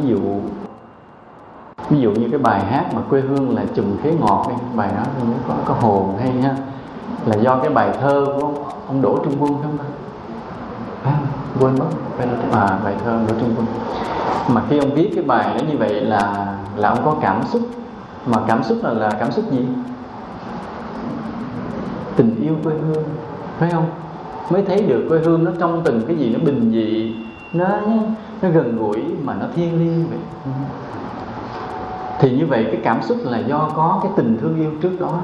Đối với con người, đối với cuộc sống thì mới có cảm xúc, và có cảm xúc rồi mới có sáng tạo, mới có viết lách, sáng tác. Rồi có một người nào đó ở buổi ban đầu họ có cái tình thương yêu đó nên họ có cảm xúc, rồi họ sáng tác ra được sách, thơ, nhạc nổi tiếng rồi. Lúc đó cái nhu cầu vì nổi tiếng buộc họ phải sáng tác tiếp. Rồi lúc đó họ bận sáng tác quá nên họ cũng không còn thương yêu ai nữa, quên mất thương yêu con người, thương yêu cuộc sống gì hết, rồi cũng hết cảm xúc luôn. Mà lúc đó phải ráng ngồi mà viết, tại vì lỡ nổi tiếng rồi giờ không viết cũng được. Nhưng mà lúc đó hết viết được rồi, tại vì tình thương yêu đã hết rồi. Như mình thấy những bài nhạc tình và những bài thơ tình nó nhiều, cũng là do tình thương yêu có, phải không? Rồi mới có cảm xúc, rồi mới có cái sáng tác. Nói chung đều phải có tình cảm. Nhưng mà chúng ta muốn nói nhiều về những tình yêu thương con người, yêu thương quê hương, yêu thương nhân loại. Chứ còn cái tình thương yêu nam nữ thì nó quá mạnh và quá nhiều, không cần nói, nó cũng đầy dẫy. Nhưng mà ở đây là chúng ta muốn nói là vậy. Muốn có những tác phẩm hay là người đó phải có trái tim lớn, có lòng thương yêu lớn, mới có những cảm xúc lớn. Bây giờ chúng ta đọc lại những tác phẩm của Leo Tolstoy, chúng ta nể cái tâm hồn thương yêu con người mênh mông, nên có những tác phẩm rất là vĩ đại là vậy. Còn mà một cái nhà văn bình thường không có trái tim lớn, là không thương yêu được con người, mà chỉ có thương yêu vụn vặt trong cái tình yêu nam nữ, trong cuộc sống lặt vặt, rồi viết ra tác phẩm cũng tầm thường, ba chuyện bếp núc gì không, yêu thương rồi thôi hết chuyện, rồi gian dở, rồi khóc lóc, rồi cái hết, chấm hết. Quý Phật tử có hay đọc cái đó chưa? Mấy đầu bữa đó cái chàng gặp nàng, rồi cái ít bữa cái chàng nàng gửi thơ, ít bữa cái thương nhau cái không được, cái khóc, từ từ hết. Mà viết hoài như đó, viết hoài. Còn mà lỡ lấy nhau được rồi thì hết viết rồi, tại xong rồi bắt đầu lo đi nhậu, hết viết. Cuộc sống con người là vậy. Nhưng mà cái người nào mà cái thương yêu lớn quá, họ yêu đất nước, yêu con người, yêu cái đẹp trong thiên nhiên, yêu cuộc sống, thì họ có rất nhiều điều để nói và rất nhiều điều để viết. Nó cái sáng tạo nó từ ra cái đó. Bây giờ một cái người giảng sư trong đạo Phật cũng vậy. Những cái đề tài mà mình nói thì có khi nó nói trong cái khô khan, trong cái lặp lại, là vì lúc đó làm sao? Lúc đó hết chuyện gì để nói rồi. Vì lúc đó là không còn thương yêu ai nữa, đành phải thôi lôi kinh lôi điển rồi ra học như thế nào thì ráng nói lại để trả bài. Còn cái người giảng sư nào mà họ sống được cái đạo lý trong từng giờ phút, họ thương yêu con người, thương yêu cuộc sống, thì chợt họ nhìn ra đủ chuyện để nói đó. Nhìn luôn luôn thấy cái gì nó bất toàn, thế giới này cứ tồn tại mãi, và những điều đó mình phải lên tiếng nói, phải lên tiếng nói. Ví dụ mình đi xe trên đoạn đường thôi, là cứ quan sát cuộc sống chút xíu sẽ phát hiện ra cái điều bất toàn trong cuộc đời này. Ví dụ tôi nói như bản thân tôi vậy, đi xe qua cái nghe bên đường họ nhậu nhẹt, họ chửi thề một tiếng, vậy mà cũng làm mình trăn trở. Thế tại sao trong cuộc sống còn có những người mà họ ăn nói thô tục, kém văn hóa như vậy? Nguyên nhân ở đâu? Và làm sao cho đất nước này nó không còn những cái tiếng chửi thề bậy bạ như vậy? Như là con người ta sống với nhau đàng hoàng, tốt đẹp, thương mến, không có cái giận dỗi, mở miệng chửi tục chứ vậy. Nó phải nằm trên nào, phải giáo dục như thế nào, và trách nhiệm này thuộc về ai? Nên nhiều khi có chút xíu chuyện là trong lòng nó bị lung tung sèn lên. Và bởi sao? Bởi vì mình ưu tư về con người, về cuộc sống, về xã hội, mong cho mọi người đều tốt đẹp đó, mong cho mọi người như vậy, cho nên lên được tiếng nói. Hoặc như tôi thường hay nói điều là người đệ tử Phật phải có lòng thương yêu mọi người. Là khi mình tu tập, lúc nào mình cũng trải cái lòng thương yêu đến cho muôn loài chúng sinh. Và tôi cũng hay nói rằng 20 năm sau phải giảng khác. Bây giờ thì tôi hay nói đệ tử bây giờ thì thầy giảng như vậy, nhưng mà 20 năm sau tụi con phải giảng hay hơn thầy, sâu sắc hơn thầy, về cái cách tu tập lòng từ bi như vậy. Còn sâu sắc như thế nào thầy không nói, thầy biết mà không nói, giấu để nó chờ cái người đệ tử mình trưởng thành lớn lên. Mặc dù là khó, mà tại sao như vậy? Cũng vậy, cũng vì lòng thương yêu con người thôi, mà tự nhiên mình thấy được cái điều bất toàn, chưa hoàn hảo trong cái đạo lý đó, trong cái sự tu tập đó. Người ta phải tu như thế nào rồi thì người ta mới hoàn hảo hơn. Lúc nào cũng ưu tư vì con người thì tự nhiên có những điều gì đó để nói. Chứ còn khi mình không có còn lòng thương yêu nữa thì cảm xúc nó đã mất, thì cái sáng tạo cũng mất luôn. Mà lúc đó nếu có ráng sáng tạo thì chỉ là sự gượng gạo thôi. Đó là nhân và quả như vậy. Bây giờ chúng ta khảo sát qua một cái nhân quả khác nữa, là cái biết và cái hành động. Thường là chúng ta muốn làm một việc gì thì chúng ta phải biết trước, phải không? Chúng ta phải biết rõ cách làm, cái vấn đề phải làm như thế nào rồi mình mới làm. Đó là biết rồi mới hành động. Nên ở đây là cái giai đoạn mà nghiên cứu trước khi làm một cái điều gì đó nó quan trọng lắm. Cái giai đoạn nó quan trọng, chứ không có vội vã muốn làm điều gì, nghe ai xúi gì làm cứ lật đật bắt tay vào làm. Tới chừng đó chúng ta mới thấy nó lúng túng đủ thứ chuyện hết, lúng túng đủ cách vì mình không chuẩn bị trước. Nên ở đây cái việc mà chuẩn bị trước, biết trước, điều nghiên trước là việc rất quan trọng. Rồi có một cái điều nữa, trong cái việc tu tập thì nó có này.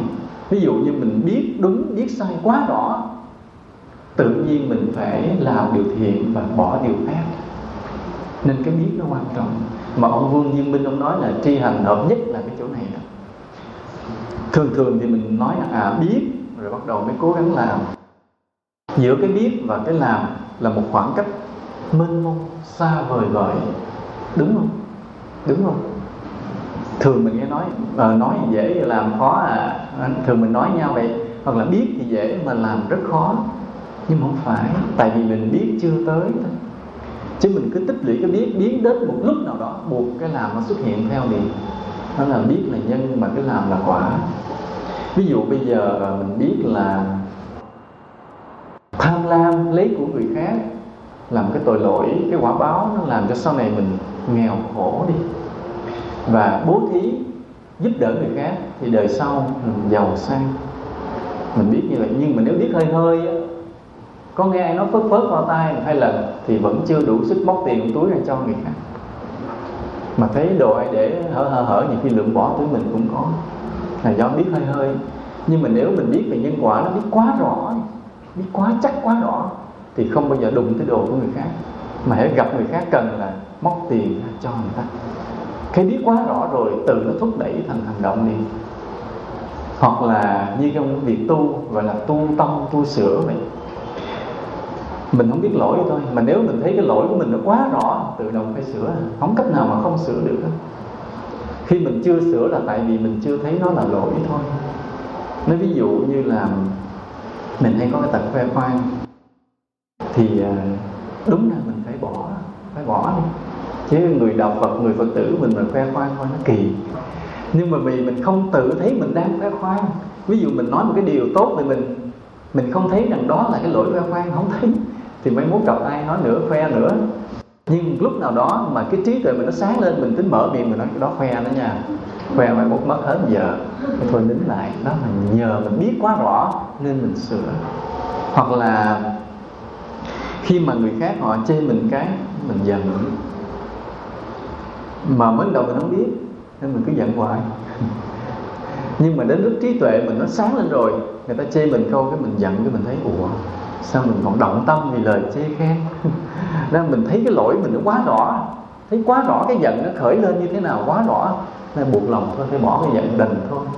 Thôi ai nói gì đó ráng nhịn thôi, biết sao chịu thua sao giận, cái đành chịu lép chứ không gân cổ cãi được nữa. Là vì mình thấy cái lỗi nó quá rõ.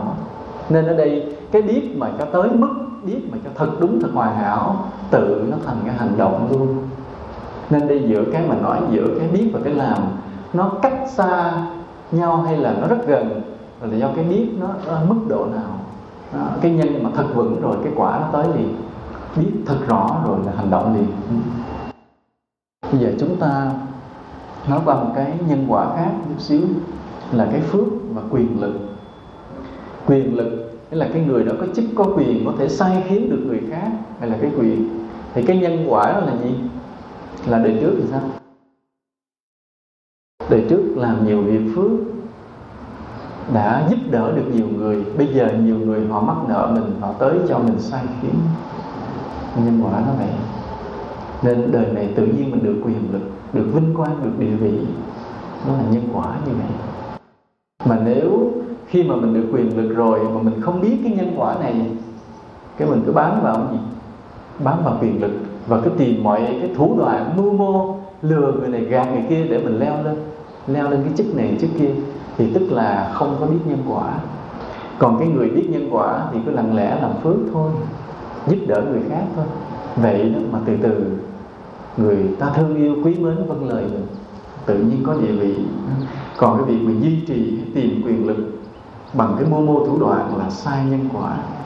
Rồi thêm một cái nữa, khi có quyền lực mà nếu mình không phải là người đệ tử Phật, mình sẽ tự hào vì cái quyền lực địa vị đó, mình sẽ xuất hiện cái vị kỷ.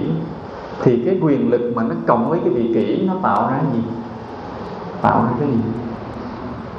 Tạo ra tàn phá cho xã hội. Cái người có quyền mà ích kỷ thì nguy hiểm cho xã hội. Cho nên khi mà mình lỡ có quyền, có chức thì phải biết buông cái tự hào đó. Nói cái điều này thì nói với Phật tử già thì thôi hết, mình không có nói.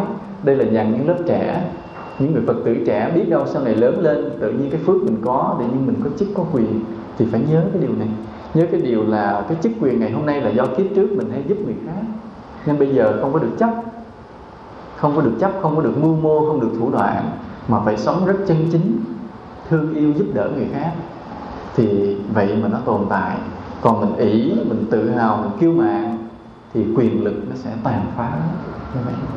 Vì mình nói qua một cái nhân quả khác một chút nữa, là cái nhân từ bi nó tạo ra cái quả gì? Nhiều quả lắm. Nhưng mình lấy cái quả nhỏ mình xét là cái sắc đẹp.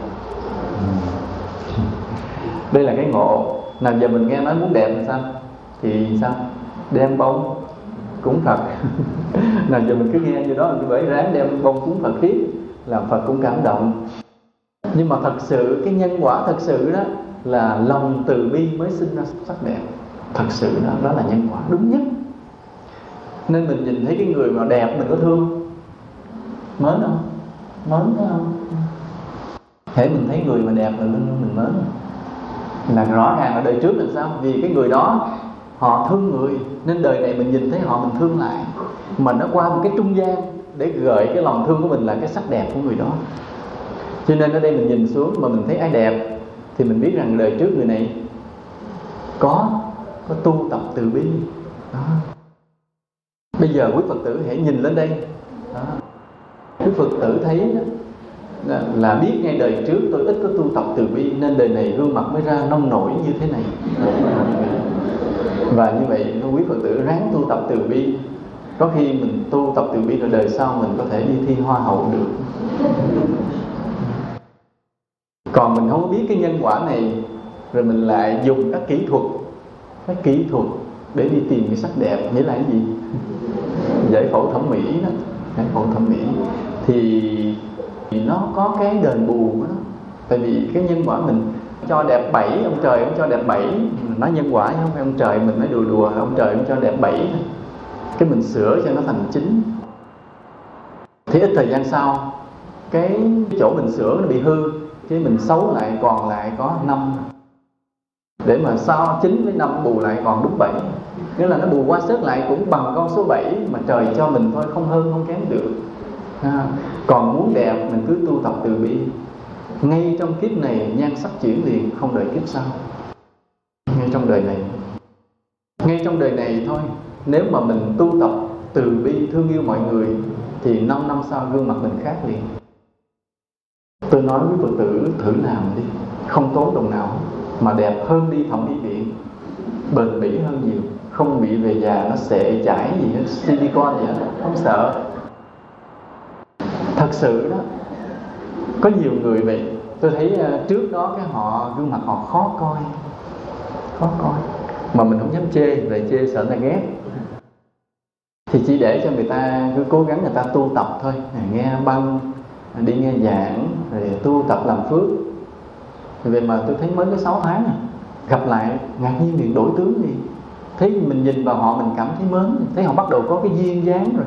Chứ trước kia mình nhìn thấy họ thô kệch, rất là rõ lạ ghê. Tôi nói đúng thiệt, hay thiệt, đúng là Phật nói đúng đó. Tại vì nhân quả Phật nói là do lòng từ bi mà tạo thành sắc đẹp. Nên người này rõ ràng là có tu tập từ bi, có làm phước này. Mới có 6 tháng gương mặt đã thấy nhìn thấy dễ ưa liền, thấy dễ mến liền, hay như vậy.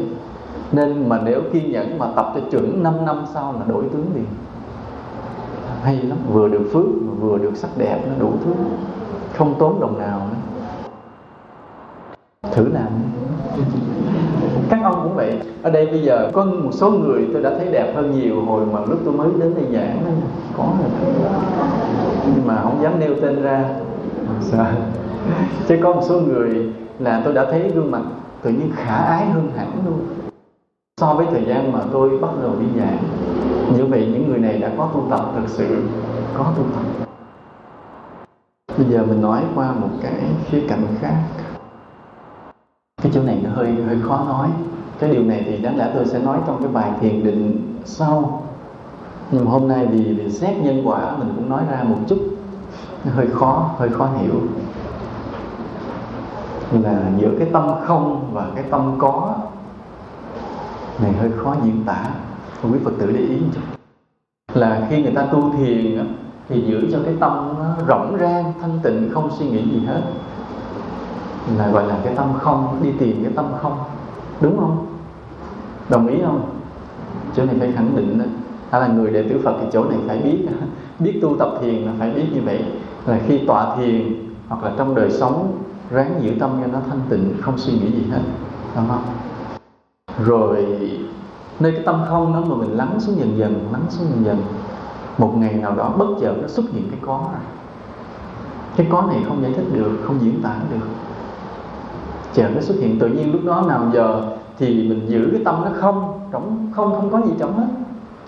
Chợt một ngày cái mình thấy cái tâm không đó bỗng nhiên nó có cái hiện hữu rõ ràng. Cái chỗ này không có lời nào để diễn tả, cho nên nói thì quý Phật tử cũng khó hiểu. Trừ trường hợp những người nào đã ngộ đạo thì hiểu cái này nó là cái gì, chứ còn không thì không hiểu. Nhưng mà thôi, cứ tin rằng nó có cái tâm gọi là có, tuy không suy nghĩ gì hết, không có động, bất động, không suy nghĩ, mà nó có vần vặt, có rạng rỡ, có rõ ràng luôn. Mà dầu trước đó nó là cái tâm không có gì hết. Nhưng mà cái không này nó chín mùi đến lúc nào đó hiện ra thành cái tâm có. Thì nơi cái tâm có này đã nhiều người gọi là Phật tánh.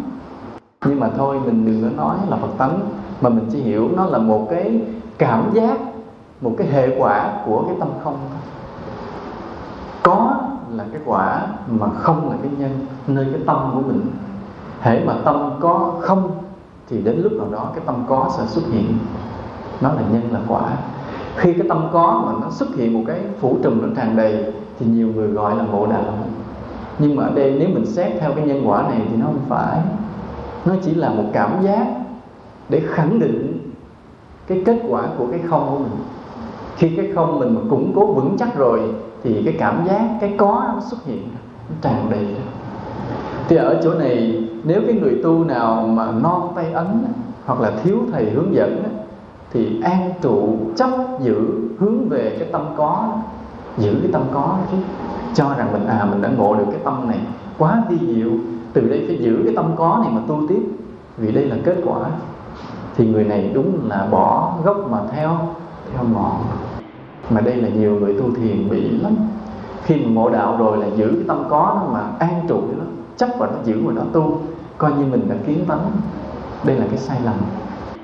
Còn cái người nào mà cao tay ấn, có bản lĩnh, có công đức, có thầy hướng dẫn đó, tuy cái tâm có nó xuất hiện ra, tràn ra mà vẫn không chú ý tới nó, vẫn tiếp tục giữ cái tâm không, đi tìm những cái tâm tế vô cùng tế của mình để mà tiếp tục loại trừ, vẫn giữ trong cái không kỹ, thật kỹ. Thì nếu mà cứ đi sâu riết trong cái không như vậy đó thì nó sẽ xuất hiện những cái có vi diệu hơn nữa, còn vĩ đại hơn nữa.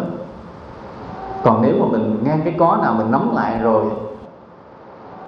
từ đây về sau cái không cũng mất, rồi cái có nó từ từ nó thành bệnh luôn, là thành cái chấp ngã mới, thành cái kiêu mạn mới trong cái sự tu hành.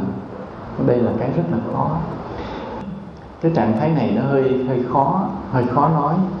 Tuy nhiên chúng tôi cũng điểm qua một chút vì nó liên quan trong cái đề tài nhân quả, mà thật sự thì sau này ở trong cái đề tài khác hoặc trong cái bài viết khác thì chúng tôi sẽ nhắc lại cái điều này nó kỹ hơn một chút. Bây giờ chúng ta cũng nói qua một cái nhân quả khác một chút, là cái đời sống đạo đức và thiền định. Thì như chúng ta đã biết là muốn đạt được thiền định thì phải sống hết sức là đạo đức. Không có sống đời đạo đức thì đừng nói tới thiền định. Nên cái người nào mà nghe nói đâu tu thiền lật đật chạy tới xin vô tu là người rất là vội vã, hấp tấp, không được. Cái thiền đó, nó bắt rễ trong cái cuộc sống của mình. Trong cái cuộc sống của mình mà mình thương yêu đối xử tốt với mọi người, mà mình vượt qua hết lầm lỗi để làm lợi ích cho người khác được, thì chính trên cái nền tảng đó mới xuất hiện được cái tâm an định. Chứ còn nếu trong cuộc sống mà mình chưa thương yêu được con người, chưa làm lợi ích được mọi người, mà đòi tâm mình vào định, đó là điều sai lầm. Cái định đó nó sẽ mong manh, dễ vỡ như là cái vỏ trứng. Nên có nhiều người như vậy. Nhiều người gom hết cái phước của đời trước mình đi vào trong thất vắng ngồi thiền, có thể ngồi được luôn 7-8 tiếng đồng hồ. Nhưng mà khi xả thiền ra, người ta nói nặng một câu là buồn suốt cả tháng trời. Thì vì sao? Vì cái định nó mong manh. Cái định đó nó không bắt nguồn trong cái đạo đức của cuộc sống, nên nó mong manh dễ vỡ. Còn cái người mà trong cái cuộc sống này đã củng cố đạo đức mình thật vững, thương yêu được mọi người, làm lợi mọi người, hy sinh cuộc sống của mình cho mọi người, không nghĩ gì cho mình hết, thì khi mà được định rồi thì không ai làm lung lay hết. Lúc ai có giết, ai có hại, ai đánh, ai mắng mình không nhúc nhích. Cái định đó là định thật sự của Thánh. Còn mà hăm hở đi tìm cái định cho mình, đó là vị kỷ, mà không có cái nền tảng đạo đức thì cái định nó không bảo đảm, không chắc ăn. Cho nên chúng ta ví dụ như hăm hở tu thiền, siêng năng tinh tấn tu thiền, nhưng không bao giờ được rời bỏ lòng thương yêu con người. Phải nhớ, cái nguyện cả cuộc sống này là sống vì mọi người, trên nền tảng đó mà tu tập thiền định. Có nhiều vị đạo sĩ Ấn Độ, nếu có người nào mà sang Ấn Độ sẽ thấy có những cái lề đường, có những vị yogi, những nhà đạo sĩ, họ sống lem luốc, quấn mảnh vải đơn sơ, ngồi thiền đến cái bụi cây, lên bên lề đường, cái bờ sông, nghèo khổ, ai cho gì ăn nấy, ngồi thiền cả ngày này qua ngày kia. Nếu mình đến mình hỏi họ sống như nào, họ nói họ không cần biết mọi điều của cuộc sống, họ chỉ biết rằng họ hạnh phúc, họ an trú trong thiền định và họ hạnh phúc, họ không cần điều gì hết. Thì mình nghe thấy thì hay, nhưng mà cũng có điều mình cảm thấy hoài nghi. Thấy thì hay là sao, mà hoài nghi là sao? Thấy thì hay là đúng là họ được cái sức định gì đó làm họ có thể ngồi thiền được nhiều ngày, và không bận tâm gì chuyện trần thế, tâm họ thật sự hạnh phúc đúng. Nhưng mà có cái hoài nghi là mình vẫn có cảm giác họ sống vị kỷ quá, đúng không? Không cần biết tới thế gian, không lo cho ai hết, chỉ tìm hạnh phúc của mình trong cái tâm linh huyền ảo nào đó. Như vậy là vị kỷ. Nên cái thiền định đó nó không có cái gốc của cái đạo đức, không có cái gốc của từ bi và sự hy sinh với con người, thì mình nghi ngờ, mình hoài nghi. Thì họ hưởng hết, cái lúc nào đó coi chừng nó tan vỡ cái định, trở lại làm một người phàm phu. Vì cái định nó do phước mà. Nếu sống vị kỷ không màng tới ai, lúc nào đó cái phước nó sẽ hết. Phước nó hết rồi, định tan vỡ, trở lại làm người tầm thường. Đó là cái chúng ta hay suy nghĩ. Rồi một cái nhân quả khác mà chúng ta phải xét nữa là thiền định và thần thông. Ví dụ khi một người tọa thiền, tâm được vào định thời gian, đến khi cái có nó xuất hiện, cái tâm có nó xuất hiện, rồi một thời gian nó xuất hiện được thần thông. Thần thông thì nó có nhiều dạng, nó mênh mông. Có khi họ xuất hồn rồi họ đi vân du nơi này nơi kia, hoặc có khi họ biết được ý nghĩ của người này người kia, họ biết quá khứ vị lai vân vân. Nhưng mình ở xa họ vậy đó, mà họ muốn biết mình như thế nào, họ ngồi họ định tâm, họ hướng về mình cái họ biết cho, họ biết mình đang nghĩ gì, đang làm gì. Đó là cái thần thông của người có được thiền định. Thì ở đây cái thần thông đó nó là cái hệ quả, mà cái thiền định, cái tâm không, nó là cái nhân. Mà nếu mà cái người được thần thông rồi, cái tự hào chấp với cái thần thông đó, chỉ đi tìm thần thông đó, quên củng cố cái định, thì một ngày nào đó cái thần thông nó mất và thiền định cũng mất luôn. Mà những cái đường lối nào, cái tông phái nào, trường phái nào mà chỉ hướng đến thần thông thì nó không có bền, vì đó là hướng về cái ngọn, không giữ cái gốc. Còn đạo Phật là Phật dạy mình phải giữ cái gốc thật kỹ. Là khi vào định thì Phật không cho mình ngang cái định đó đi tìm thần thông, mà phải đi tìm cái định sâu hơn nữa, sâu hơn nữa. Khi cái định đi đến cái tuyệt đối, nghĩa là chấm dứt được bản ngã, xóa được cái chấp ngã, thì lúc đó thần thông tự tại, mình muốn sử dụng gì đó tùy ý, nó không có mất nữa, vì cái định mình đã đến tuyệt đối rồi. Còn khi cái định chưa đến tuyệt đối mà cái thần thông nó xuất hiện giữa đường, rồi mình bám cái thần thông đó, mình đứng lại luôn. Đó là cái mà Phật cảnh giác, không cho phép mình làm điều đó. Chứ nhiều người tu tập rồi hay có thần thông đó, nhiều khi ngồi thiền xuống chút xíu thấy hào quang sáng choang ra hết trơn. Đó cũng là một dạng của thần thông đó, chứ không phải không. Nhưng mà tuy nhiên mình phải buông bỏ điều đó để giữ cái định, tức là giữ cái nhân, chứ không được chạy theo cái ngọn, là như vậy. Đó, chúng ta điểm qua một số trường hợp về những cái hiện tượng nhân quả, thì chúng ta rút ra một vài cái kết luận. Là khi có quả, người ta dễ bị choáng ngợp rồi quên mất cái nhân. Đó, đây là điều mà chúng ta cẩn thận.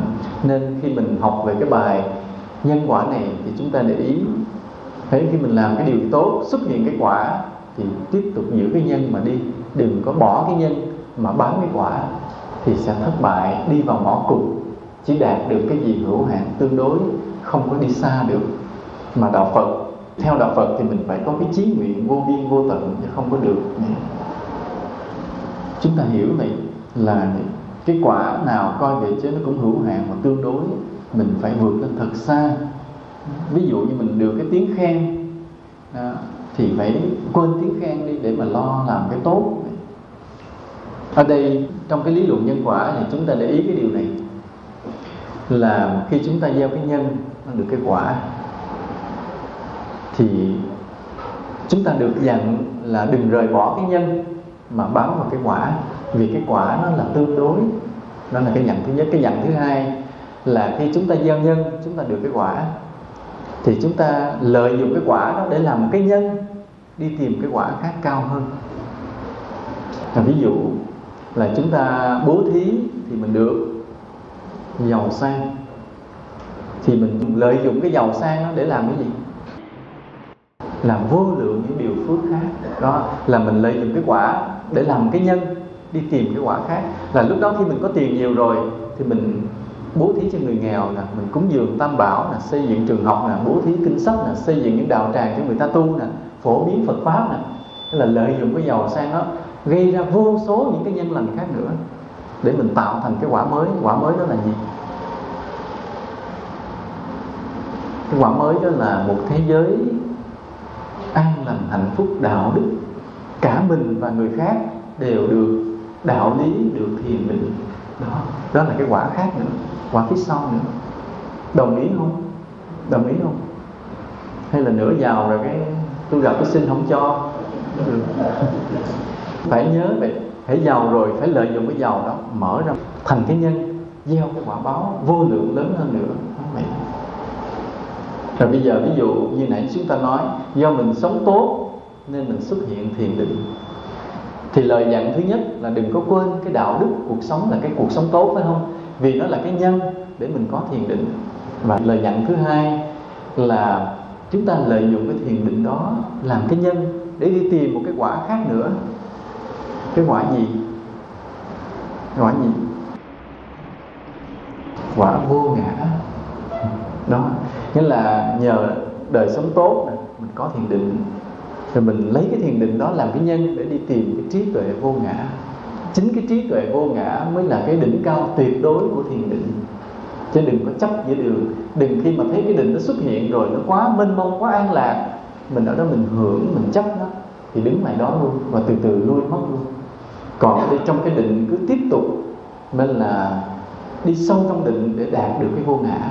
Thì đó là dùng cái định để làm cái nhân ra một cái quả khác. Rồi ví dụ chúng ta nhờ lao động chân tay mà sau này mình xuất hiện được cái tinh thần minh mẫn, được cái học thức cao để mình có được cái lao động trí óc, thì mình cũng không quên cái lời dặn thứ nhất là mình không quên cái lao động chân tay, phải không? Nghĩa là khi mà mình bỏ công sức ra, mình làm lợi cho người khác cái gì mình vẫn làm, vẫn yêu quý cái lao động chân tay. Đó là cái lời dặn thứ nhất. Lời dặn thứ hai là mình sẽ lợi dụng cái lao động trí óc đó làm cái nhân để mình tìm một cái quả khác nữa. Quả gì? Tức là lấy cái đầu óc mình, lấy trí thức của mình để làm phước tiếp, thì nó sẽ xuất hiện một khả năng mới. Chúng ta thấy những khả năng nó đi từ từ là khả năng lao động chân tay, thì nó sẽ tạo thành, khi mình lấy cái khả năng đó mình làm phước thì nó tạo thành khả năng lao động trí óc. Rồi bây giờ mình lấy cái lao động trí óc đó mình làm phước nè, thì nó sẽ xuất hiện một cái khả năng mới là tâm linh trực giác khai mở.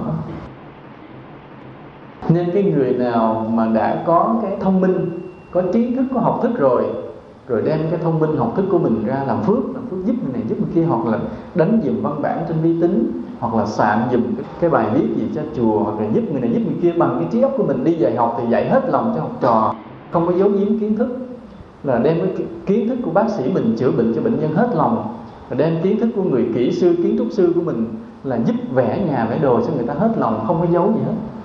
Thì cái quả báo của nó là mai mốt mình xuất hiện cái tâm linh trực giác. Tự nhiên mình đoán biết việc như thần, định việc nào ra việc đó, định việc nào ra việc đó. Trực giác rất là mạnh. Chúng ta thấy có những lãnh tụ chính trị như vậy đó, tự nhiên họ có trực giác rất là mạnh, đoán được việc này, đoán được việc kia, là vì cái người này trước đây ở kiếp trước đã đem cái năng lực tinh thần để mà làm phước, nên đời này họ có trực giác rất là mạnh, như là thần thông. Mình gọi họ như thánh luôn là vậy. Đó là nhân quả như vậy. Đó là chúng ta lợi dụng cái quả để thành cái nhân, tìm cái quả mới nữa. Bây giờ chúng ta nói gì? Nhưng mà nãy giờ chúng ta nói nhân quả là nói nhân tốt đi tìm quả tốt, về trường hợp cái đời trước mình biết mình gây nhân gì, bây giờ cái quả báo xấu nó tới, bây giờ làm sao? Thì ráng là chịu đựng. Cái đẹp của một người đệ tử Phật là chịu đựng cái hoàn cảnh xấu, bình an trong hoàn cảnh xấu. Mình cứ đặt cái vấn đề này, người Phật tử mình phải tâm nguyện thế này. Tâm nguyện bây giờ cái quả báo dồn dập nó tới mình, te tua, tơi tả, tan tác, rồi cái mình mất hết tất cả, không còn gì hết, nghèo khổ, ai cũng hết mũi xua đuổi, mình ra đường đi ăn xin luôn. Quý Phật tử dám tưởng tượng cái ngày mình đi ra đường cầm nó ăn xin không? Dám không? Không ai dám suy nghĩ, phải không? Không ai dám tưởng tượng tới cái điều bi thảm đó. Nhưng mà phải tưởng tượng thử.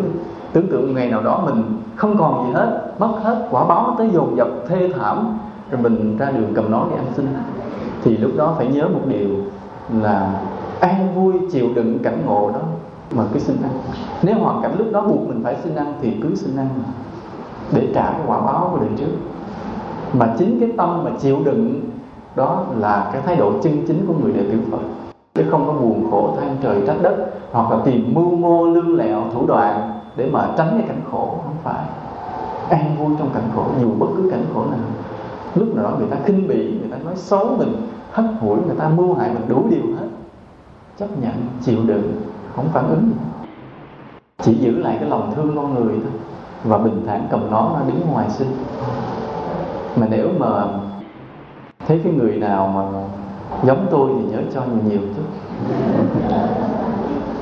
Biết đâu lúc đó có một lúc nào đó tôi cũng phải đi xin, ví dụ vậy. Và âm thầm mình sám hối, âm thầm mình niệm Phật sám hối những cái tội nghiệp quá khứ. Khi mà quả báo nó đến thì mình biết rằng mình đã gây cái nhân không tốt, thì cứ âm thầm sám hối và chịu đựng. Cái sức chịu đựng nó không nói thành lời được, nhưng nó vẫn là một cái gì rất là tốt đẹp của một người biết tu tập, chứ không có than oán như vậy đó. Rồi một điều nữa chúng ta được nhận là khi điều tốt hoặc điều xấu đến, chúng ta hãy lắng tâm tìm ra cái nguyên nhân thật, thì lòng mình nó sẽ thâm trầm và bình an hơn. Chúng ta nói rằng khi mà cái quả báo nó đến, tốt hay xấu, mà chúng ta tìm ra nguyên nhân thật của nó rồi, lòng mình bình an, nhưng không có cái xao động nữa, là hiểu được nhân quả cũng giúp mình bình an. Rồi ví dụ như là khi người ta khen mình một tiếng, thấy mình làm cái điều gì tốt là người ta khen. Ví dụ nói như cô Hướng Dương, Hạnh An ấy, thì bây giờ tuy là đôi chân tật nguyền nhưng mà cũng giúp được, lại cũng có cách để giúp được những người có tật nguyền, là những người mù đi, đọc sách vào trong băng để cho người mù họ nghe. Nhờ vậy họ có được kiến thức, có được niềm vui, có được cái cửa ngõ để hội nhập vào cuộc sống. Thì khi cô làm vậy, cái người ta báo khen, đài khen, thì bây giờ mình tìm cái nguyên nhân đó gì? Cái nguyên nhân tại là tôi giúp người mù nên người ta khen. Thì như vậy chưa tới được cái nguyên nhân. Và khi chưa tới được nguyên nhân thì lòng mình vẫn chưa có bình an. Phải tìm cái nguyên nhân nằm sâu hơn nữa. Nằm sâu hơn nữa đâu đời trước chứ không phải đời này. Cái đời trước là mình vẫn thường hay khen ngợi người khác, biết quý trọng cái việc làm tốt của người khác. Khi mình biết ca ngợi cái điều tốt người khác, kiếp này tự nhiên mình làm được điều tốt và được khen khi làm điều tốt đó. Nguyên nhân nó nằm đâu kiếp trước. Mà mình hiểu được điều đó rồi, cái lòng mình bình an, mình cũng không có xao động, không có vui, thấy nó bình thường. Hoặc ví dụ bây giờ mình bị chê thì ví dụ như mình có cái tật mình hay lén vô bếp đó. Lúc không có ai đó, mình mở cửa bếp ra, mình bóc đại cái gì bỏ miệng, cái bất ngờ có ta bắt được, cái người ta chê. Thì nguyên nhân của nó là gì? Không phải tại mình ăn vụng, không phải, mà nguyên nhân nằm đâu tuốt đời trước. Đây là điều rất là lạ. Nên khi mà chúng ta hiểu về nhân quả, chúng ta đừng có tìm cái nguyên nhân gần. Nguyên nhân gần nó mới chính xác. Nguyên nhân thật sự nó nằm đâu ở kiếp trước á, là mình có cái tật hay chê người khác, hoặc là ai nói xấu người khác mình tin liền. Mình tin liền, nghĩa là ai nói xấu thiên hạ cái mình vậy hả mình tin, là đời sau tự nhiên mình cũng bị nói xấu một cách vô cớ lại liền đó. Nên nguyên nhân mà khi mình hiểu được cái nguyên nhân đó rồi, cái lòng mình bình an lại, không có xao động vì cái điều chê tiếng khen đó nữa đó. Hiểu được nguyên nhân thực sự. Rồi ví dụ như là mình sức khỏe hay bệnh tật đó vậy. Ví dụ thấy cái người đó họ tập thể dục đều đặn, mỗi sáng mỗi chạy, vai u thịt nở ra, khỏe khoắn rồi nọ. Cái mình nói như vậy chính cái người này do siêng tập thể dục mà được sức khỏe. Nếu mình nhìn như vậy là mình chỉ thấy nguyên nhân gần. Nguyên nhân thật sự nằm ở kiếp trước. Kiếp trước là cái gì? Bố thí thuốc cho người ta nè, hay đem công sức lao động ra giúp cho người khác nè, ít có sát sanh, vân vân. Thì chính cái nguyên nhân ở đó đó mới tạo thành sức khỏe đời này. Rồi còn cái tập luyện thể dục đời này chỉ là cái nguyên nhân gần, là cái duyên phụ của kiếp này đó. Chúng ta hiểu được như vậy thì mình bình an hơn. Thôi thì giờ đã hết. Hôm nay chúng ta nói chuyện với nhau về nhân quả, là chúng ta thêm cái lý luận về nó một chút vậy thôi đó. Chứ còn nhân quả nghiệp báo thì chúng ta cũng đã nói với nhau nhiều. Thôi thì hẹn kỳ khác gặp lại. chúc quý Phật tử hiểu sâu được nhân quả và có thái độ đúng với nó,